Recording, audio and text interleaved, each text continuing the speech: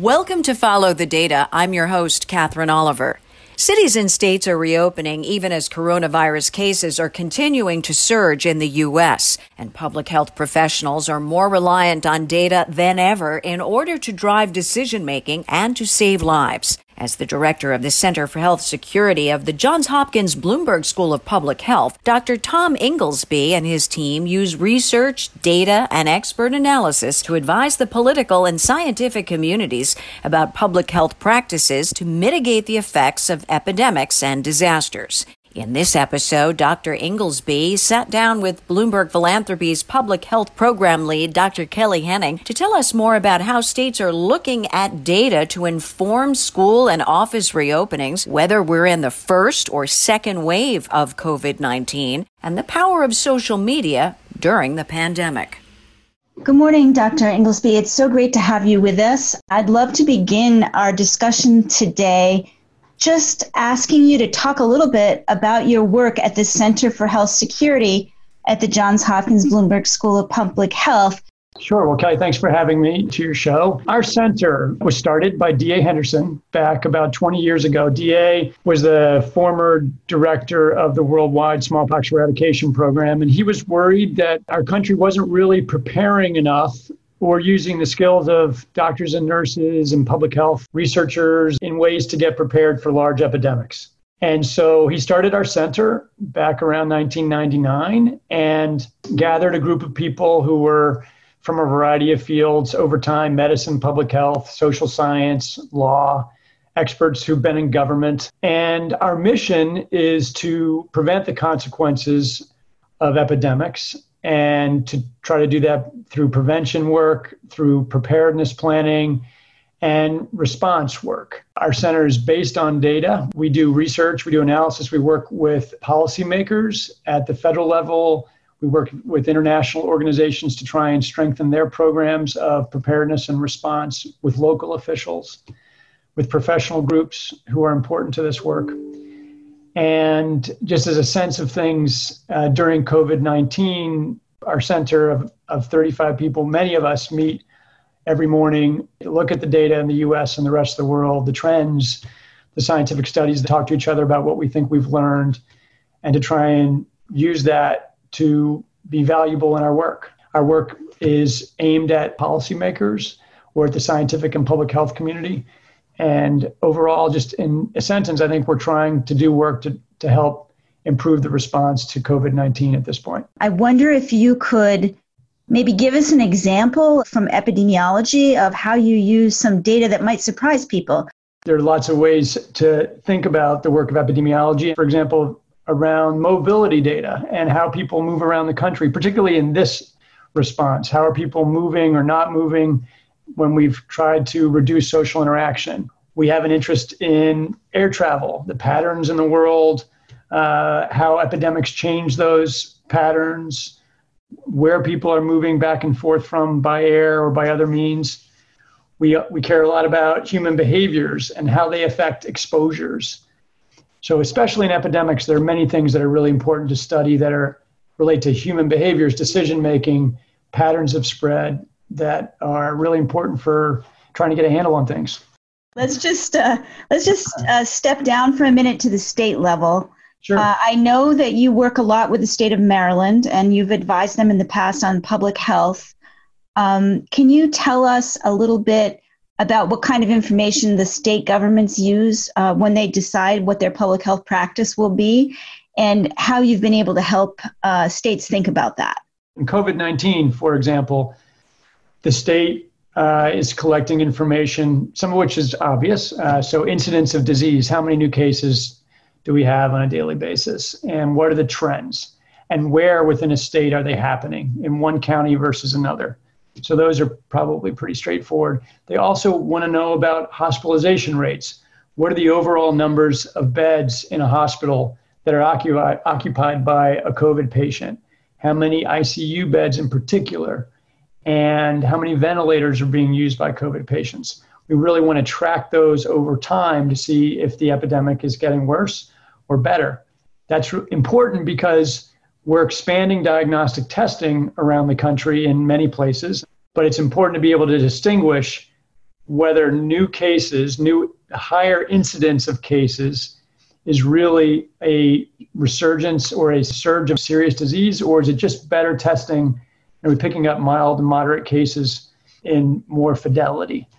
So hospital rates, ventilators, those things tell you, yes, that if they're going up, that's a serious new development, that the epidemic is clearly getting worse in an important way. They also look at things like the positivity rate of diagnostic testing. And, hopefully those numbers have come down over time. In most places in the country, they have come down pretty substantially. Unfortunately, in some places now, diagnostic test positivity rates are going up, and in some places quite sharply. Arizona was up to 20% when our national standard that we're trying to be below is 5%. So public health, state governments are all tracking those metrics. Not all states are equally good at displaying that information. I think in the state, in Maryland, we're doing a good job in displaying that information, which is great. Some states can do better. I wanted to get your input along these very same lines. What do you think is going on here in terms of not just the collection and display of the data, but the actual use of it in public health practice? I think it's varied across the country, and it's a super important question. Some governors seem to be really trying to react to the data that they have. Others, it's less clear. And I think many people in the public health community are quite worried about indoor gatherings sparking large outbreaks, as we have seen repeatedly now since the beginning of COVID-19. There was a study that came out that described Japanese experiences early on in the pandemic, and it showed major outbreaks started by concerts, bars, restaurants, other large gatherings. And in the US, we've seen big outbreaks started in churches, in Mardi Gras, in office conventions. So I think there's very clear evidence that large gatherings pose a risk of higher spread. And so I think that's data that some governors are reacting to appropriately. Some states have really opened up everything, but I am worried about, in general, across the country, about indoor large gatherings, and having political leaders really understand the risks associated with them. I want to just continue on this theme with you. You had a tweet that went viral when you posted a thread about President Trump saying he wanted to pack churches on Easter. And I guess I wanted to understand what your thoughts are about the power of social media in the setting of this pandemic. Do you have thoughts about what kind of utility social media has at this moment? Yeah, I think it has incredible utility. I think social media and traditional media broadly, and they're kind of combined in some ways, have had a just absolutely essential role from the beginning of this outbreak. I think in China, we learned things from the media and from social media that were not released by the government. And incredible reporting helped describe all the work that went on in China at the start to try and control the outbreak. It's also then been crucial as things have moved around the world.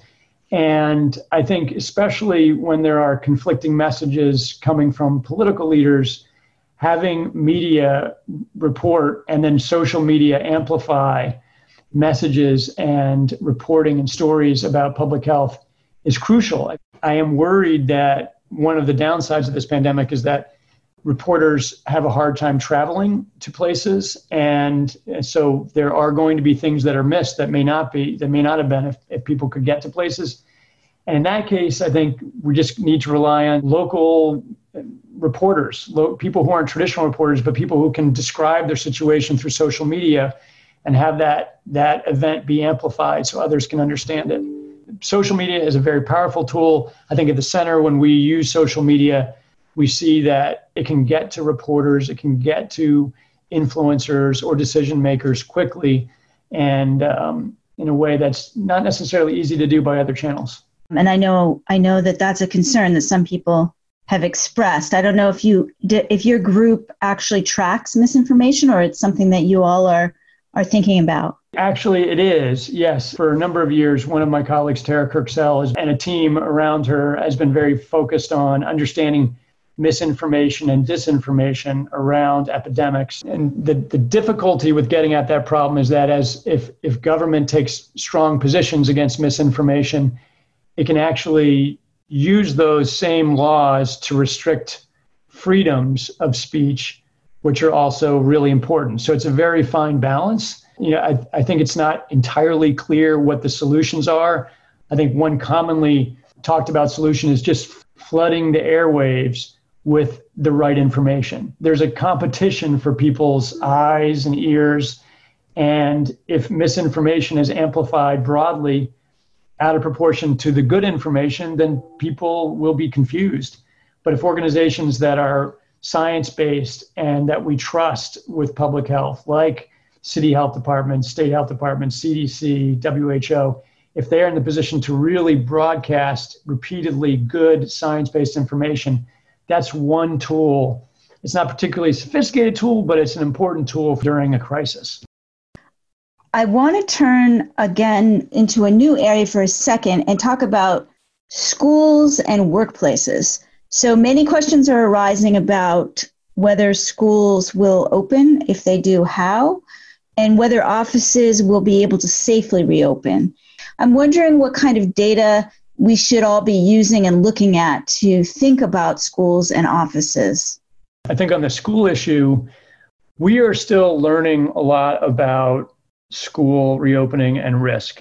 And for a large portion of the pandemic, most kids in schools around the world were home.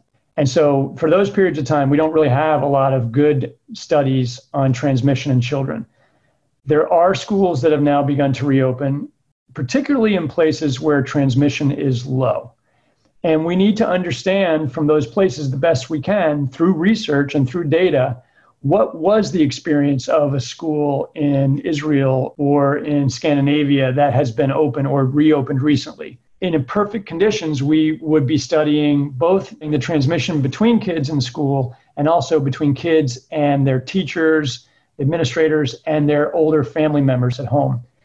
That total picture is what we need. We don't have a lot of information, good published information on the risk of transmission in schools. We're beginning to get that. It's not all lining up in the same direction. We have called at our center for urgent study in the US of schools or the schools that are open now, even in summer session or in camps, to understand what the risk of transmission is so that we will have more information by the time most schools are considering going back into session in September. I do think that it's likely that schools will go back in the fall and that there will be a range of mitigation measures and procedures in place to try and reduce the risk. And I do think in terms of data that what CDC is saying is that schools should make decisions about reopening based on patterns of local spread. If local spread is low or limited, then schools can operate more closely to normal. And then if schools are in places where there's very high transmission, that's going to be challenging for schools because they will also be in the middle of things, and there'll be some in-between space where schools will have to navigate. And they're going to have to work closely with public health officials in those states and in those counties to understand the data, to understand what they need to do in the event of an outbreak in school and how contact tracing will work, et cetera. So I do think there's a lot of work to do. I think opening schools is one of the remaining very hard challenges in this pandemic and how we do it safely. A lot of work now going on in schools around the country. And on the office side, many people are now going back to offices. That's already beginning around the country, including New York City. And I think the first thing I would say is, in terms of office settings, I would continue to telecommute if you can. Because if a portion of the office telecommutes, that reduces the risk of that person who's telecommuting and the others who have to be in that office because of less density and less people interacting. This virus is the same virus as we've had all along. It is spread by close social interaction. And the more density there is in a workplace, the more likely there'll be in-office transmission. There are many things that are happening in offices, and that CDC has recommended for offices to try and diminish the risk. I would just type that into Google, CDC information. It's a combination of things that include wearing face coverings, thinking about shifts and whether an early shift and a late shift in an office could, again, decrease density so that not everyone's there at the same time. None of these are easy, simple, turnkey solutions. They really have to be fit to the work or to the school. But understanding how risk patterns and what is possible, I think, is key as people are going back to work. Thank you for that. And I think what I'm going to try to do now is squeeze in one last question, which is this issue of waves. So are we in a second wave? Are we still in a first wave? Has the first wave never ended? Could you just tell our listeners a little bit about what's going on around the waves? Yeah, the second wave concept, I think, has been around since we've been talking about pandemic influenza planning for a long time. And we know that from the past pandemics of flu, there have been fall waves, which correspond with the onset of seasonal flu, like the time of year when flu is worst. And in this case, with this disease, we are worried about a rise in incidence in the fall, not so much because of seasonal change. That might happen, but there's also not a lot of evidence yet that will happen. It's possible. But because of the return to schools, universities are getting going, people are coming back to work maybe after summertime, and the influenza season is beginning in the fall. All those things make people in the public health community worried about a rise in cases in the fall. And people have talked about that as the time of the second wave. But what that has distracted some from is the fact that in some places, we've never even reached a serious plateau or a turn down in the number of cases. In about half of the country right now, we have a steady and in some places quite sharp rise in daily cases, day to day, week to week. And so I think what I would say is we are still in that first wave. We have not completely diminished this disease in the way that countries like New Zealand and Thailand and Australia and Iceland have so effectively done.